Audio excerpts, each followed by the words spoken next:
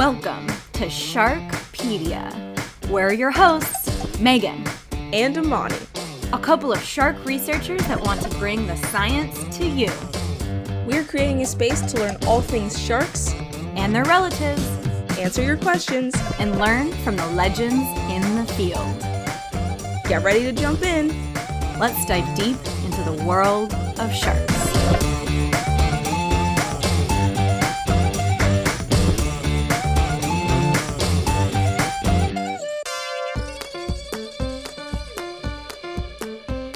Okay, welcome back, Sharkies, to Sharkpedia. Hello, everyone.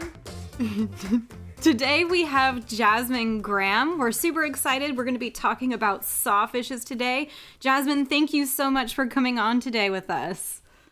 Yeah, thanks for having me. Could you just briefly introduce yourself and all the wonderful and amazing things you work on so that our Sharkies can know a lot of the work that you do? Sure. So my name is Jasmine Graham, and I'm currently the project coordinator for a program called MARSCILACE, which stands for the Marine Science Laboratory Alliance Center of Excellence, which is a super long name that I did not make up. And that's a program that's funded through the Louis Stokes Alliance for Minority Participation. And it's a program that's geared towards understanding best practices to recruit, support, and retain minority students in marine science. When I'm not running that program, I am out in the field doing research on the smalltooth sawfish. I do a lot of my work with Tanya Wiley and Havenworth Coastal Conservation.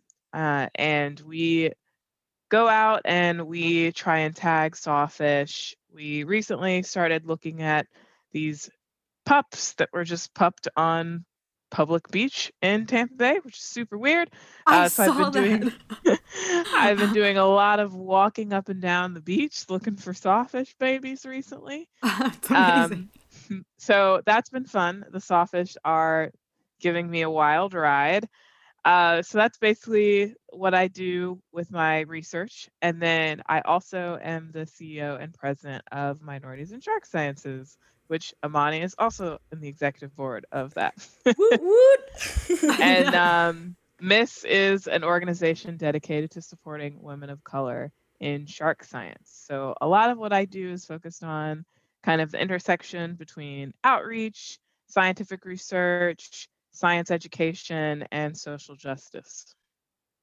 You sound extremely busy. It's true. I am. But those are all so incredible. And I have so many questions about sawfishes. I think you are actually the first sawfish researcher I've had the opportunity to talk to. So I'm really excited to talk about this paper that you've published today. And Amani has a summary for us. Amani, do you want to go ahead and read that for us? Yep. So the article of Jasmine's that we read was Large-Scale Space Use of Large Juvenile and Adult Smalltooth Sawfish, Pristis pectinata, Implications for Management. So this article covers sawfishes. Sawfishes are one of the most endangered families of elasmobranchs in the world. The smalltooth sawfish, Pristis pectinata, is listed as endangered under the U.S. Endangered Species Act and have been heavily impacted by targeted and bycatch overfishing. Critical habitat for juveniles and adult smalltooth sawfishes have yet to be identified. To investigate this gap in knowledge, Graham et al. Implemented internal passive acoustic tags of 43 large juvenile and adult smalltooth sawfishes. Graham et al. Found that 58% of tagged individuals would migrate, while the remainder of tagged individuals remained as residents in the area where they were tagged. Both sexes and size classes migrated, indicating that size and sex are not determining factors for whether or not an individual migrates. Areas surrounding Boca Grande, Cape Canaveral, and the lower Florida Keys were heavily visited and should be evaluated further to determine if these areas are critical habitat for large juveniles and small-tooth sawfish. So, before we get started, this podcast is about sharks and their relatives. So can you tell us, is a sawfish a shark or a ray?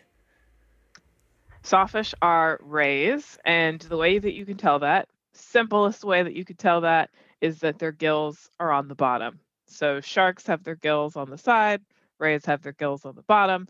So if you were to look at a sawfish from underneath, you would see their cute little mouths and then their little gills on the bottom. And that's why they look so weird. They're flat, like because they're rays. They have a disc, so their pectoral fins form that disc like a ray. But then you look at the back of them, and they've got like dorsal fins. They've got a caudal fin that's very similar to sharks. So a lot of people are very confused about what they are, but they are rays, and they're just weird looking. They're weird looking animals. Yeah, for those who, hopefully a lot of our listeners know what a sawfish is, but if you don't know what a sawfish is, they have a really long rostrum that looks like a saw with teeth on either side. And I think one general question I have for you, Jasmine, is how do you distinguish the species of sawfishes? Because how many species are there? About 5, I think. There are 5, yeah. The biggest difference is that they vary in size. They also vary in the number of teeth that they have, but that's a little difficult because there's variation within species as well. So that's gets a little tough, but the kind of the shape of the rostrum, which is that saw, the size, number of teeth, the position of the teeth, that's kind of how you can tell. Also, it's a pretty dead giveaway for the small tooth sawfish. If you're in Florida and you see a sawfish, it's a small tooth sawfish because the large tooth sawfish is locally extinct in the United States, so they don't Oh, exist anymore. oh, that's so heartbreaking. And Yeah. are all species endangered? Of sawfish? Yes, all species of sawfish are either endangered or critically endangered. They're actually among the most endangered families of elasmobranchs in the world. They flip back and forth between first and second. The wedge fishes give them a run for their money sometimes, but arguably they're definitively in the top 3. They fluctuate between first and second place. So, speaking of endangered, what historical or current events have led to this species being so endangered? Well, unfortunately, like a lot of animals, people have not been kind to sawfish. So, sawfish have those big saws. They're really prone to getting entangled in gear. So, in the Industrial Revolution, we started using commercial fishing gear, dragging big shrimp trawls, things like that, using gill nets. They got tangled up in them. So, they were pretty prevalent in bycatch. And unfortunately for sawfish, they don't usually survive whenever they're caught in shrimp trawls or gill nets because it's just too much stress on their body. Oftentimes their saws get broken off. It's a whole mess of a situation. So that was one major thing. The other major thing is that they need the mangroves for their nursery. So the baby sawfish spend a lot of time hanging out in the prop roots of mangroves, hiding from predators, because although sawfish, when they're fully grown, are apex predators at the top of the food chain, when they're little, other things eat them. So sharks, saltwater crocodiles, basically anything bigger than them is going to eat them. So they spend a lot of time in those mangrove prop roots hiding from predators. And if there are no mangroves, there is no place to hide. And sawfish aren't exactly speedy, and they're not exactly well camouflaged because they're giant hedge trimmers. So if they can't get into those prop roots, a lot of times their mortality as young juveniles is higher. So that's a big problem. And then we've also got the unfortunateness of poaching and people wanting to kill them and take the saws. Now that's illegal to do. They're protected. They're listed under the Endangered Species Act. So it is illegal to catch them on purpose. People still do that. It's also illegal to sell rostrums across state lines, but some states still allow them to be sold within their states. So it's a very sticky situation that a lot of us conservation scientists are working to remedy that and kind of fill in those loopholes. I know that you said they typically die when they get caught in some gear and their saw breaks off, but if it wasn't for the stress of being entangled, are they able to regrow their saw? No, they cannot. Oh, it's so unfortunate. They're such cool animals. else can you find them in the world? Are they pretty global, that group of animals? Yeah, so the small-toothed sawfish, the species that I study, has two lifeboat populations, and they're called lifeboat populations because they're the only places where you can find sawfish with any sort of regularity. So there'll be the occasional small-toothed sawfish here and there, but there's definitely not enough to sustain a population. So basically, the two populations that are keeping the small-toothed sawfish from going extinct are in South Florida and the Bahamas, mostly centered around Andros. The other four species of sawfish are kind of on the other side of the world. We used to have the large-toothed sawfish here in the United States, but unfortunately they have gone extinct locally, so we don't have them here anymore, which is super devastating. But a lot of the other species of sawfish are in Australia. That's a really high area for them. Also, like Sri Lanka, Indonesia, places like that have a lot of them.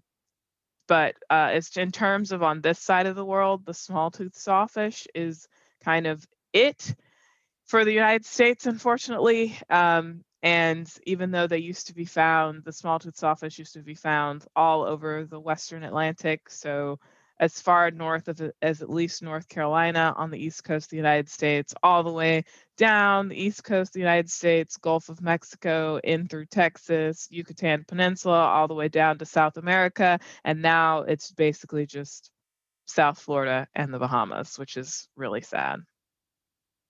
Do you think if the population is able to grow, would they re-inhabit those areas? That's kind of the goal. I mean, one of the conditions for delisting is that their range expands out. And, there's debate about how much expansion is enough to delist, but in an ideal world, you would want them to be able to at least start returning to their historic ranges and start spreading out. There are, like I said, a handful of small-toothed sawfish in other places. There was one caught in Panama a couple weeks ago. Oh, wow. Yeah, so and there's people doing eDNA work in Mexico that have seen evidence that they might be, at least some of them there. So it's kind of a hope that they'll expand and then maybe reconnect the fragmented populations and hopefully recover. And I mean, that's the goal of every time you list something on the Endangered Species Act. Does that always happen? We don't know, but that's the goal. And as my paper kind of shows, they're starting to move around a bit more than we thought that they were. So that's promising. Yeah. Yeah. So, speaking of moving around, can you kind of talk about how you catch sawfish for your research? What sorts of permits and cautionary actions you have to take when handling such an endangered species? And kind of just, I guess, explain to the audience what a day in the life of fishing for a sawfish looks like for you. Sure. So in terms of permitting, it's permits on permits on permits on permits. So this areas that we fish in a lot, particularly when I fish in the Keys, I'm fishing in the Keys National Marine Sanctuary. So got to get a permit to just be able to go in there and fish. Or I'm fishing in Everglades National Park, also got to get a permit just to go and fish in there. Also, we're using a type of gear that is technically illegal in those areas. We're using gill nets and long lines. So for commercial fishers and recreational fishers, that's illegal. So we actually have to have a special permit to be able to use that type of gear for research. So there's a permit for that. And then you're dealing with an endangered species, so you need a permit for that.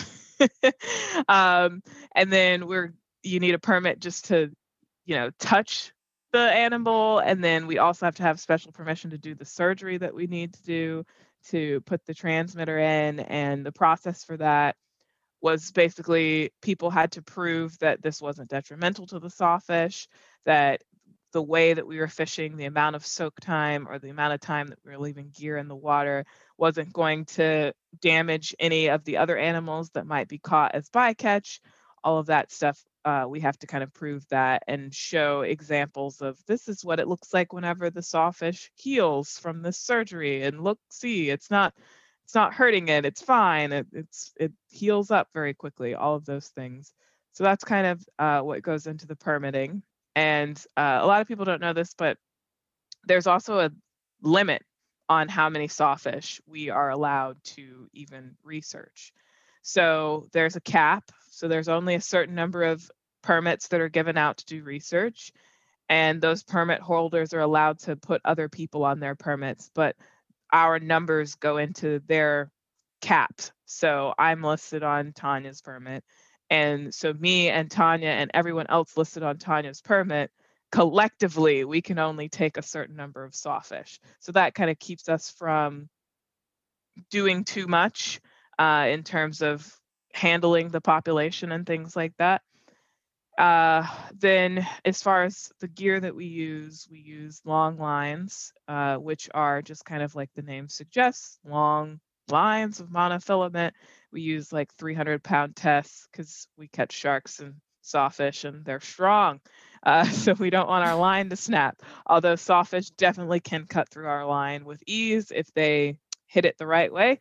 They just swipe right through it, which is sad whenever we pull up the line and we're like, oh, sawfish definitely cut that in half. Oh, no.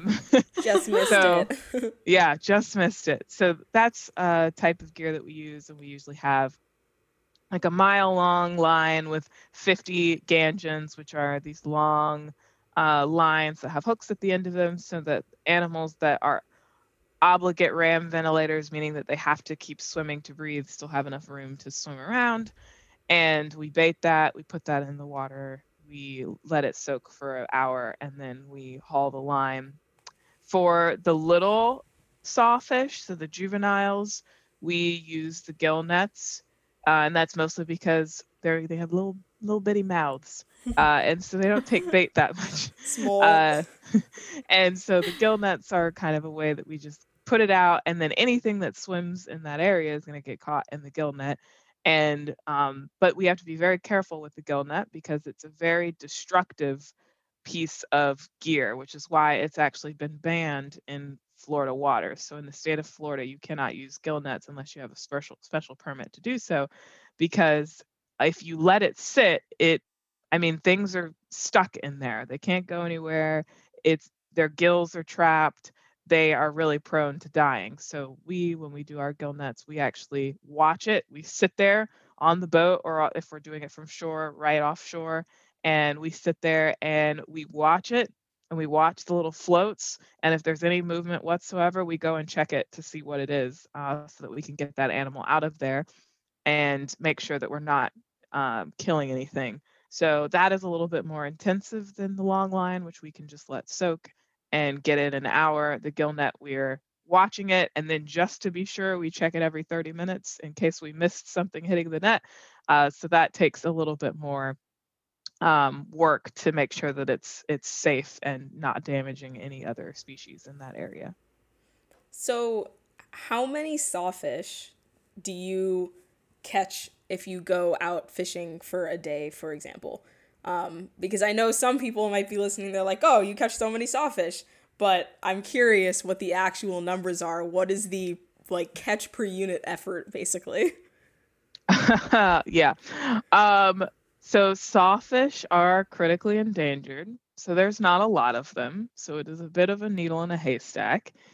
Sometimes you kind of get the honeypot where there's a whole bunch of them hanging out together, and you just catch all of the ones right there, and it's super exciting, and you're like, cool, just casually caught 2 sawfish on one line.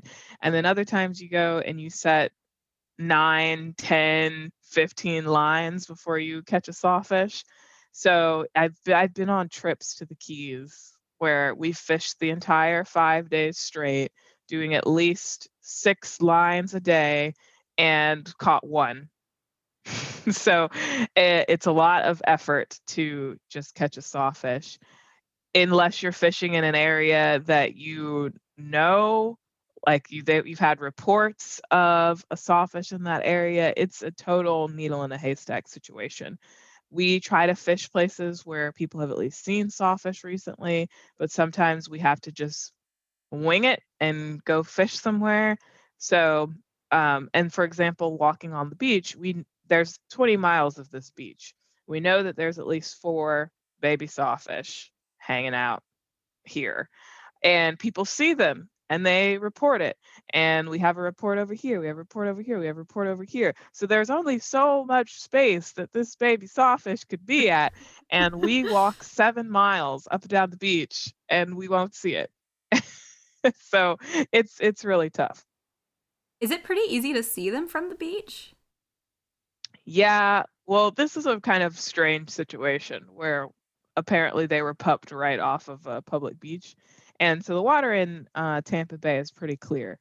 So they are in like ankle deep, knee deep water, just frolicking about. So that's actually how our reports are coming in. People are walking down the beach and just seeing them and calling it in.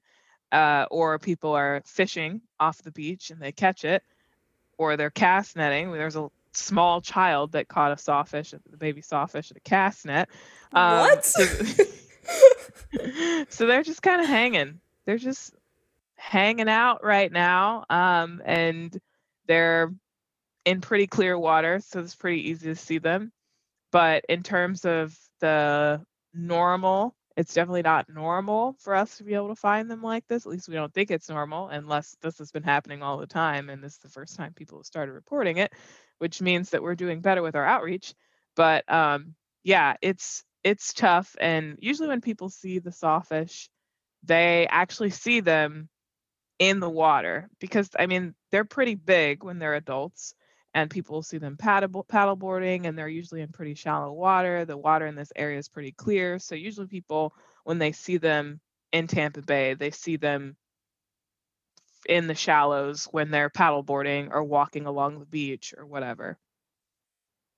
And you said there was a female that popped out there. Do you think all of these babies are just from one female that you're finding? Yeah, we think so. So for the listeners that are listening to this and are interested in following this whole story, Tanya has an entire blog on the saga of these baby sawfish that Save Our Seas posted, and she also has it in her Sawfish News that comes out monthly. But yeah, for some reason, and maybe this is normal, maybe this mother actively thought, hey, this public beach seems like a good place to pup, or maybe she said, well, this is where I was born, so darn it, I'm going back to the same place. I don't care that they put a public beach here, because sawfish they go back to their same areas to pup. So, but for whatever reason, there are baby sawfish there, and it's probably from the same female, but we'll know whenever that we run the genetics. We did take genetics from the 3 that we've caught so far. So we're waiting on the genetics to process. And honestly, it would be super cool if they process the genetics and they say, oh, we have the mom or the dad in our database already, and we've already caught them. That would be awesome. Oh, that Chances would of be that so happening, cool. chances of that happening are kind of small, but it would be awesome if our genetics guy comes back to us and says, oh, actually, you caught the mom in 2015 or whatever. I imagine you probably take genetic samples for each sawfish that you fish. Yes. And so in the paper, you also discussed that the residency of the sawfish that you tagged don't seem to be there, or if they migrate, doesn't depend on their sex or their age. So I guess one of my questions that I just wanted to discuss with our listeners is, why do you think they migrate at all? That is the $1 million question. Yeah, I mean, that's kind of what I'm trying to figure out now. That's why this project is continuing. That happens in science, where you start looking for answers and you get more questions. So Yeah. now I'm just gonna forever be a sawfish scientist because there's so many sawfish questions. But yeah, I mean, I have theories which I talk about in the discussion there in the paper, but it could be that it's just an individual difference, that, you know, some individuals feel like moving and others don't, because in different species you do have individual variation of migration patterns. It could be that the females are migrating to pup It could be that they're avoiding mating because sawfish mating is a very dramatic thing.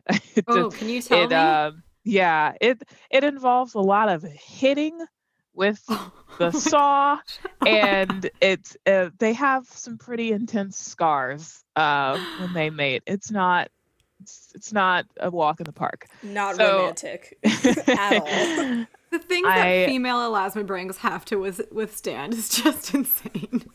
Yeah, exactly. So it could be that the females are, because we believe that the mating and pupping and all of that, we kind of have an idea. We haven't actually seen mating happen. Dean accidentally saw pupping happen when he was in the Bahamas, and he accidentally delivered a couple of baby sawfish. Oh my But we, goodness. It's on video and it's crazy.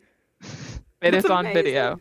That's Yes. amazing. Jake Jerome from Field School got it on video because he had his camera rolling. But yeah, it's could be that, like, we think that they are pupping every other year based on different things that we're seeing.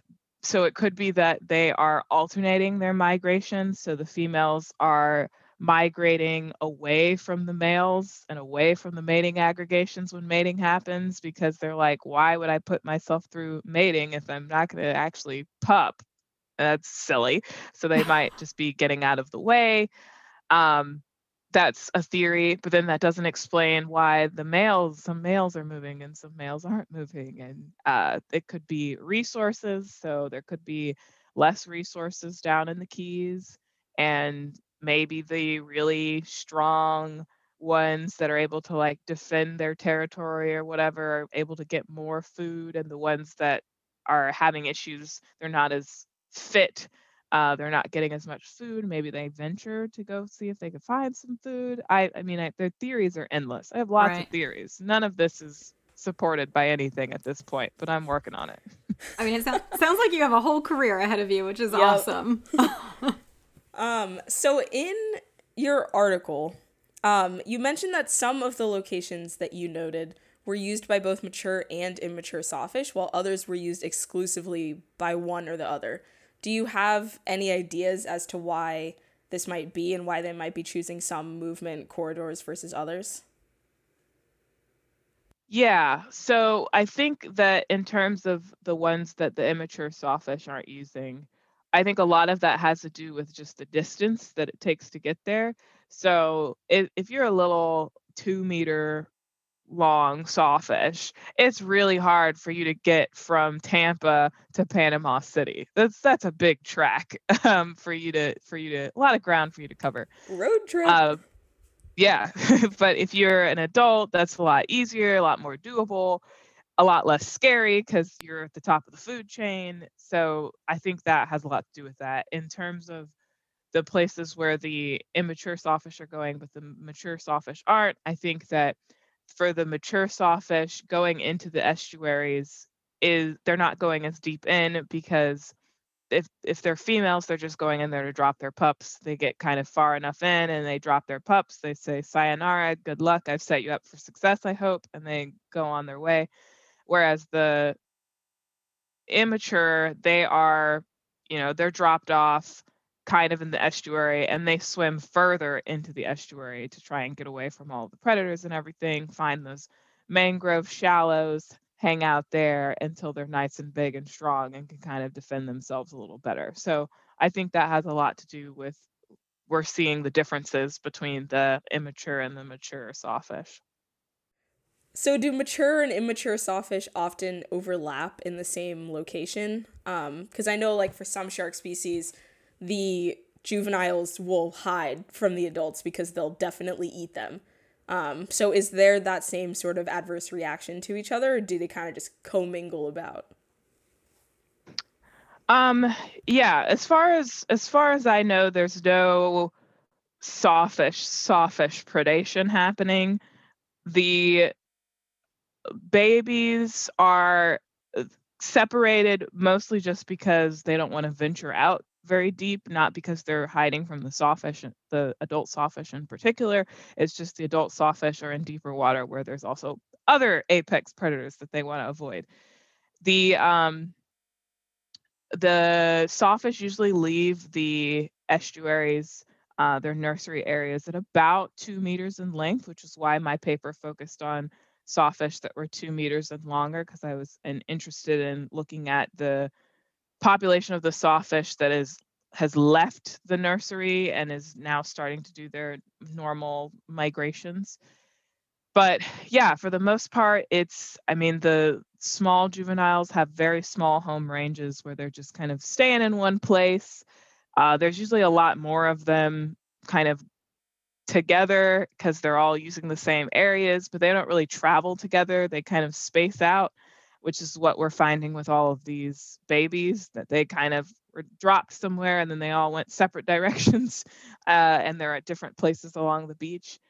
So in general, sawfish don't purposefully hang out. At least I haven't seen any evidence that they do that, but they will simultaneously be using the same areas just because it's a nice area. So we do see some sawfish aggregations, particularly when they're migrating, they have these certain stopover points where they seem to just hang and rest while they're doing their migration. And it's not that they're avoiding each other, but it's also not like they're purposefully trying to hang out with each other. It seems more coincidental. I want to back up a little bit. One of the questions I should have asked earlier on is you mentioned that you surgically implant these tags into sawfish, which are passive acoustic tags.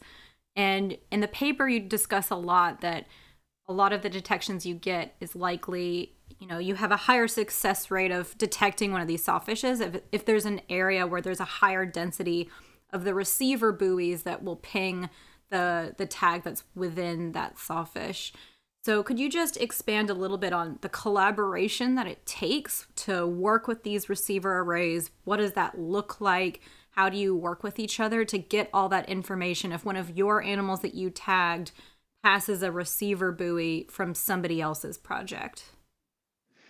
Yeah, so this project definitely would not have been possible without the acoustic networks.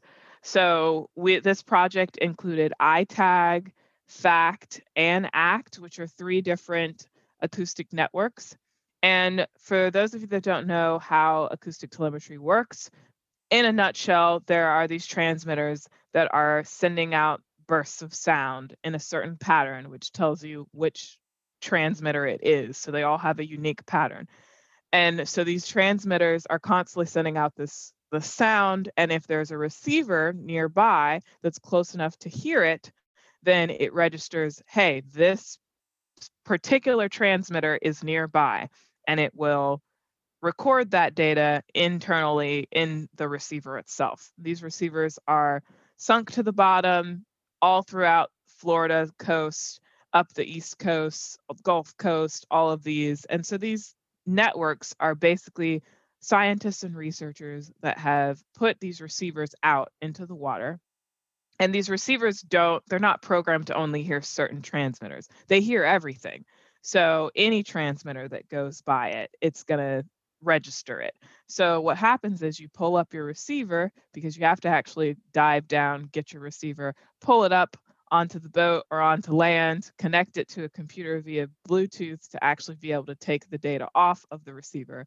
And so you get all of this data and you'll have these tag numbers. And most of them will be your tags and you recognize the numbers, but some of them will be numbers that you didn't put those tags out and it's someone else's tags. And so these networks are a way for scientists to upload those, what we call orphan tags, meaning I don't know whose tags they are, therefore they are orphan tags. They go up into this database, and so you can go and you can look for your tag numbers and see if they were heard by anyone else's receivers. So it's a big data sharing, open source, because we all have these receivers out there. If we're going to be hearing other people's tags, we may as well let them know. Because it doesn't make sense for me to have all of this data of someone else's tags, and I know that their animals are right here, but I'm not going to tell them. That's silly. So we have this system that has been created, and different locations have the different networks. So that's why my research spanned these 3 networks, because it was such a large scale study. So it was on the Gulf, it was in the Keys, it was along the East Coast, beyond Florida even. It also spanned up into Georgia. So I was working with all of these networks because I wanted to see, okay, my tag was heard in Georgia. That's a big deal. That's a Or huge deal. Yeah. my tag was heard over here. That's good. That's good. And that's also how we figured out that the sawfish were hanging out at Cape Canaveral. We didn't know that. We had no receivers up there. But NASA, Eric Ryer has a bunch of receivers out there, and he is not looking for sawfish, he's looking for something else. But he kept getting sawfish pings on his receivers. He's like, there's just like sawfish hanging out up here. No, we did not know that. That's interesting to know. That's amazing. Yeah, it takes a huge collaboration. And I just want to emphasize, I thought it was really cool that this is the largest scale, spatial scale study for small tooth sawfish. So it takes a huge collaboration like that to be able to get all that information to study their movements, which is just really incredible. It takes a lot of cooperation from everyone. One of the things I also wanted to ask was that I found it really interesting that in the animals that you tagged, there was one male and one female that used both coastlines. And I just kind of wanted to ask your general thoughts on this. Most of the animals that you tagged would go up and down the same corridor, whereas these animals seem to go on both sides of the peninsula of Florida. Why do you think that is? Do you have any kind of gut theories? Yeah, when I was looking at that data, my first thought was, why you got to do that? You just blew all of my theories out of the water. Especially, so one of the sawfish left earlier, started its migration earlier than all of the others, and he was just kind of like, yeah, I'm gonna leave a month early and I'm gonna start my migration. Everyone else was like clockwork, leaving in May, and he was like, yeah, I'm gonna leave a little early. Started going up the east coast of Florida, and then turned around because apparently that wasn't a good migration path, and came back down to the Keys, and then migrated with everyone else and went up the Gulf that time. And you're just kind of like, what, why did you do that? So I have a lot of questions, and that's the big issue with having such a small sample size. Although this was the largest sample size that's ever been done, it's still a relatively small sample size. And so there might be a lot more individuals that do that. And we just happen to get the really habitual individuals just because they're easier to catch because they're doing the same thing. But the really interesting thing about that is I think that leans itself more towards individual variation as being a driver of the migration than anything else. Because before we saw that data, it's very easy to think, oh, they're just returning to where they were born. And so these sawfish were born on the East Coast, these sawfish were born on the Gulf Coast, and that's why they're doing that. But then you have these two outliers that are doing different things, and that makes you think maybe our original gut reaction or our gut thought was incorrect, and there might be some other factors there. So, speaking of, this particular male kind of just moving about the cabin as he pleases, I think the word that you used in the paper was exploratory movement. How do you define what is exploring versus what is migrating, right? Because could his movement up and then down been a part of his migration? He just decided to be a weirdo? Or would you classify that more as just exploring and then coming back down at the correct time to then migrate? Yeah, so I categorized it as exploratory because it was not as directional as the migration movements are. When the thing about sawfish is they don't really move, and then they move. Like they have a very specific place that they're trying to get to, and they just go. So they'll be sitting by the same receiver for days or weeks, and then 3 weeks later they'll be up way far away, and they just kind of book it. So he was more of a meandering, and he also didn't go as far north as the sawfish usually go when they do the like full migration, and then he turned around. So that's kind of why I categorized that as exploratory instead of like an actual migration thing. Also, he didn't do that any other years that he was tagged, so that seemed a little off. But again, with the short time frame, I did this for my master's. There's 3 years of data. So if we kept watching him, which we will be doing because he has a 10-year battery life tag in him, we'll see if that's part of his normal ritual or if that was a fluke. Yeah, that makes me wonder. While you were talking, I kind of was curious. Do you think it's possible if you continued to watch for a 10-year span, is it possible that maybe all the sawfishes migrate, but they're just migrating different years? Like maybe they're alternating what years they migrate? Yeah, that's a big thought as well. And it also could be that there's some threshold where they decide it's worth the energy to migrate versus not. And it could be random, it could be every other year or something like that. So it'll be interesting to follow the sawfish for the next 7 to 10 years, depending on when we tagged them, to see what they're doing. And that's another big benefit of this acoustic telemetry, is that you get to track them for a long time. And as we start putting more and more receivers out, we're constantly writing grants to put more receivers out to fill in holes, because your data is only as good as your receiver coverage. If the sawfish are swimming through an area where there's no receivers, they effectively go ghost and you have no idea what they're doing. So we're really working at putting some more receivers out there so we can get a fuller picture of what's going on, because there's definitely gaps in my data set where they just disappeared and then they just popped up in Tampa. And you're like, well, what happened? You were in the Keys and then you were gone for like a month and a half and then you were in Tampa. I'm confused. What did you do in between there? So we're really interested in looking at that as time progresses and we put more receivers out. Yeah, you mentioned in your paper that one of the things you would hope or suggest is to put more permanent receivers, particularly in the areas where you think are critically important, like the Florida Keys and Cape Canaveral. What's the difference between a permanent receiver array versus the rest of them? Are they sometimes temporary or based on grant funding to maintain those arrays?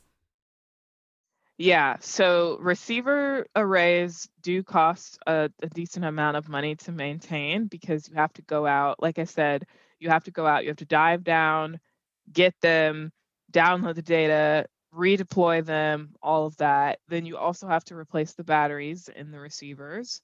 So we're going out twice a year to go get those receivers. And it's fine if they're like right here. I have receivers, me and Tanya have receivers right here in Sarasota Bay, and it's a hop, skip, and a jump to go get them.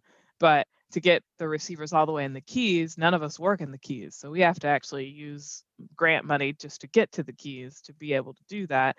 Dean has to trailer his boat. It's a very expensive process. So it is difficult to maintain receiver arrays. And also, a lot of our work, a lot of these detections are on other people's receivers. So if, let's say that a researcher is doing a bonefish study and they had a bunch of receivers out in this area and we were getting lots of detections of the sawfish, and then their grant is over, their project is over, they pull those receivers out, that's it. And they weren't our receivers. We can't control when they are or are not in the water. So we try to keep a good communication with the other researchers that we're getting a lot of detections, like, hey, let us know whenever this study is over so we can make sure that we have receivers to put there whenever you pull yours up. And then we have to take responsibility, of the receiver array that's there. But that's kind of what I mean by permanent. So us maintained by us versus depending on someone else ongoing study. It's great if it's a long-term study, but they might have just put them out there for a year or two and then they take them up and then that's it. We don't know where the sawfish are if they go into that area again. So that's something, the collaborativeness helps you kind of get an idea of where the sawfish are, but ultimately unless someone's super nice, like Eric Ryer is super nice and asks us, like, where should I put this receiver so that it's strategic for both you and me? But I mean, everyone has no obligation to try and help us with our project because they've got their own things that they have to deal with. So you have to take that into consideration, that a receiver that's there this year might not be there next year. So cool. I just found so many questions reading this article, as I'm sure you did writing it, right? Like you said, you ended up with a lot more questions. So I'm going to be really excited to follow you as you continue to study this species. And one thing we wanted to make sure that you could be able to plug is, if any listeners are in an area where they see a sawfish, how can they report those sightings? Yeah, so if you see a sawfish, consider yourself very lucky. They're very rare animals. But also immediately, please call 1-844-4-SAWFISH. Or if you have a smartphone or a computer handy, you can go to sawfishrecovery.org and you can fill out this little form. If you can take a picture, that is great. So if you could try to take a picture, that really helps us because sometimes we can actually see the tags in the pictures. If it's an animal that we've already tagged, we could see the little dart tag hanging off the dorsal fin, and it's super helpful for us. So things that you want to try and get if you're filling out that form or calling it in, as close to exact location as you can. We understand that you might be not able to do that, but the closer you can get it to where it exactly is, the better. If you can get a picture, that's great. If you get an estimate of its size, that's awesome. Even if it's just like, it was smaller than me, it was bigger than me, something like that. Human size for reference. So like, it was the size of a small dog, it was the size of a small child, like something that will be great. The most important thing, however, is if you do see a sawfish in the wild, consider yourself lucky, but don't approach it, don't harass it, don't bother it. If you have caught it, if you're fishing and you catch it, don't panic. Just cut the line as close to the hook as you can get it. Don't try to handle the sawfish. Don't try to pull it out of the water. If you want to take a picture of it, take a quick picture with it in the water. Let it go as quickly as possible by cutting that line. They actually swallow their prey whole, so the hooks don't actually get caught in their mouths. So if you cut the line, they'll just spit it up later if you cut it as close to the hook as possible. So that's kind of what you want to do if you catch one. If you see one in the wild, keep your distance. If you see one diving, keep your distance. Don't swim after it. Don't chase after it. Don't stress them out. It's illegal to approach a sawfish on purpose or harass it or purposely try to catch it. So just keep that in mind. You don't want to get hit with a big fine. That is excellent advice. So, to close out this episode, we would like to hear your favorite field story. And I would like to ask you specifically, because you have also just done shark tagging, and this is one of the craziest things that I've ever heard from you, is how many sharks have you tagged and caught in a single day? Oh. Yeah, so both of these questions that you asked me involve lemon sharks. Me and lemon sharks have a long history of shenanigans. So I'll start out with my funniest field story.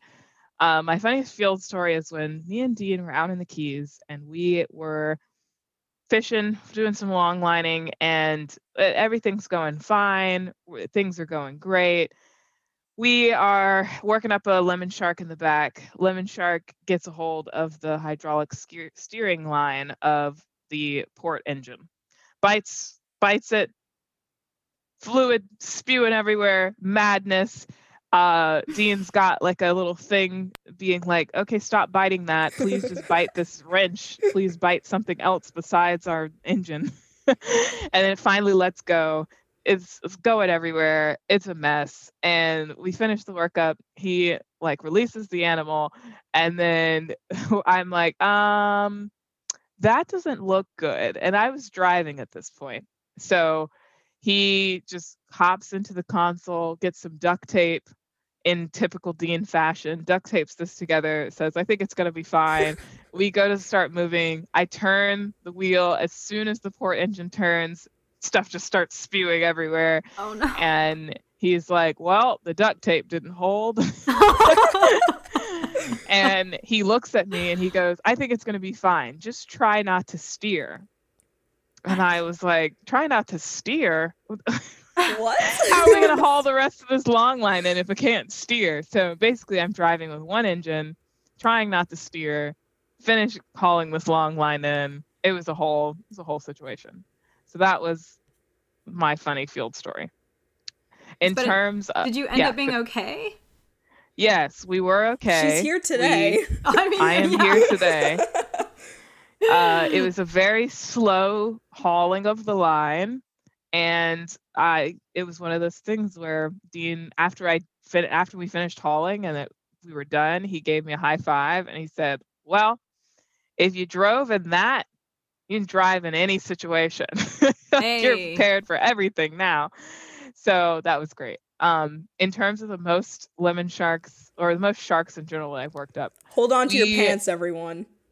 We were in Florida Bay in August of 2020, fishing in Florida Bay. Apparently there was a lemon shark convention in town that I was unaware of. What? We did six lines that day. We got 80 lemon sharks. Oh my God. 8-0. Yeah. Were you so exhausted after that? I was so tired. It got to the point where it would be like lemon shark, every hook, lemon shark. And we're like, oh, fish on. Guess what it is? It's a lemon shark. And then there would occasionally be a nurse shark. And we would just be like, nah, we're not dealing with it. We don't need your sass today. Like, we are so tired. We are not fighting you right now. That is too much. Just giving up. That's like the best problem to have. It's just like, no, there's too much data. I'm too tired. Yeah, we ran out of dart tags. It was bad. We just we were not prepared to work up that many sharks. And the whole trip we did, I think, 150 sharks in the 5 days total. 80 of which were one day. Yeah, 80 of which were in one day. And after we finished, we were like, all right, we're not fishing in Florida Bay anymore this trip. We're going somewhere else. Yeah, got all the data you need. Oh my goodness. Yeah, so there's an entire dissertation on lemon sharks in Florida Bay right there. If anyone wants to do that, go talk to Dean, get some all 80 lemon shark genetic samples. There you go. Oh my goodness. So many. Is it pretty rare to find that many, I guess? Like, it just was such a fluke that they were all there that day. Yeah, that was a lot. That was a lot. We, in the Keys, we have a pretty high catch rate in Everglades and Florida Bay, but that was insane. I mean, we're typically catching like 10 sharks on a line. That's like 8 times as many as we normally catch. Oh my goodness. Oh, that's amazing.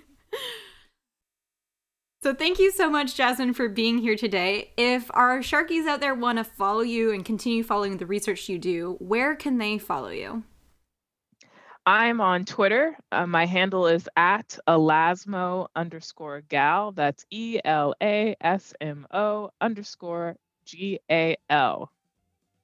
Awesome. Well, that's so great. Thank you so much. Be sure to follow her. I'm going to be looking forward to following the rest of the research that I'm positive that you will continue to do. So thank you so much for being here. And until next time, Sharkies. Swim you later.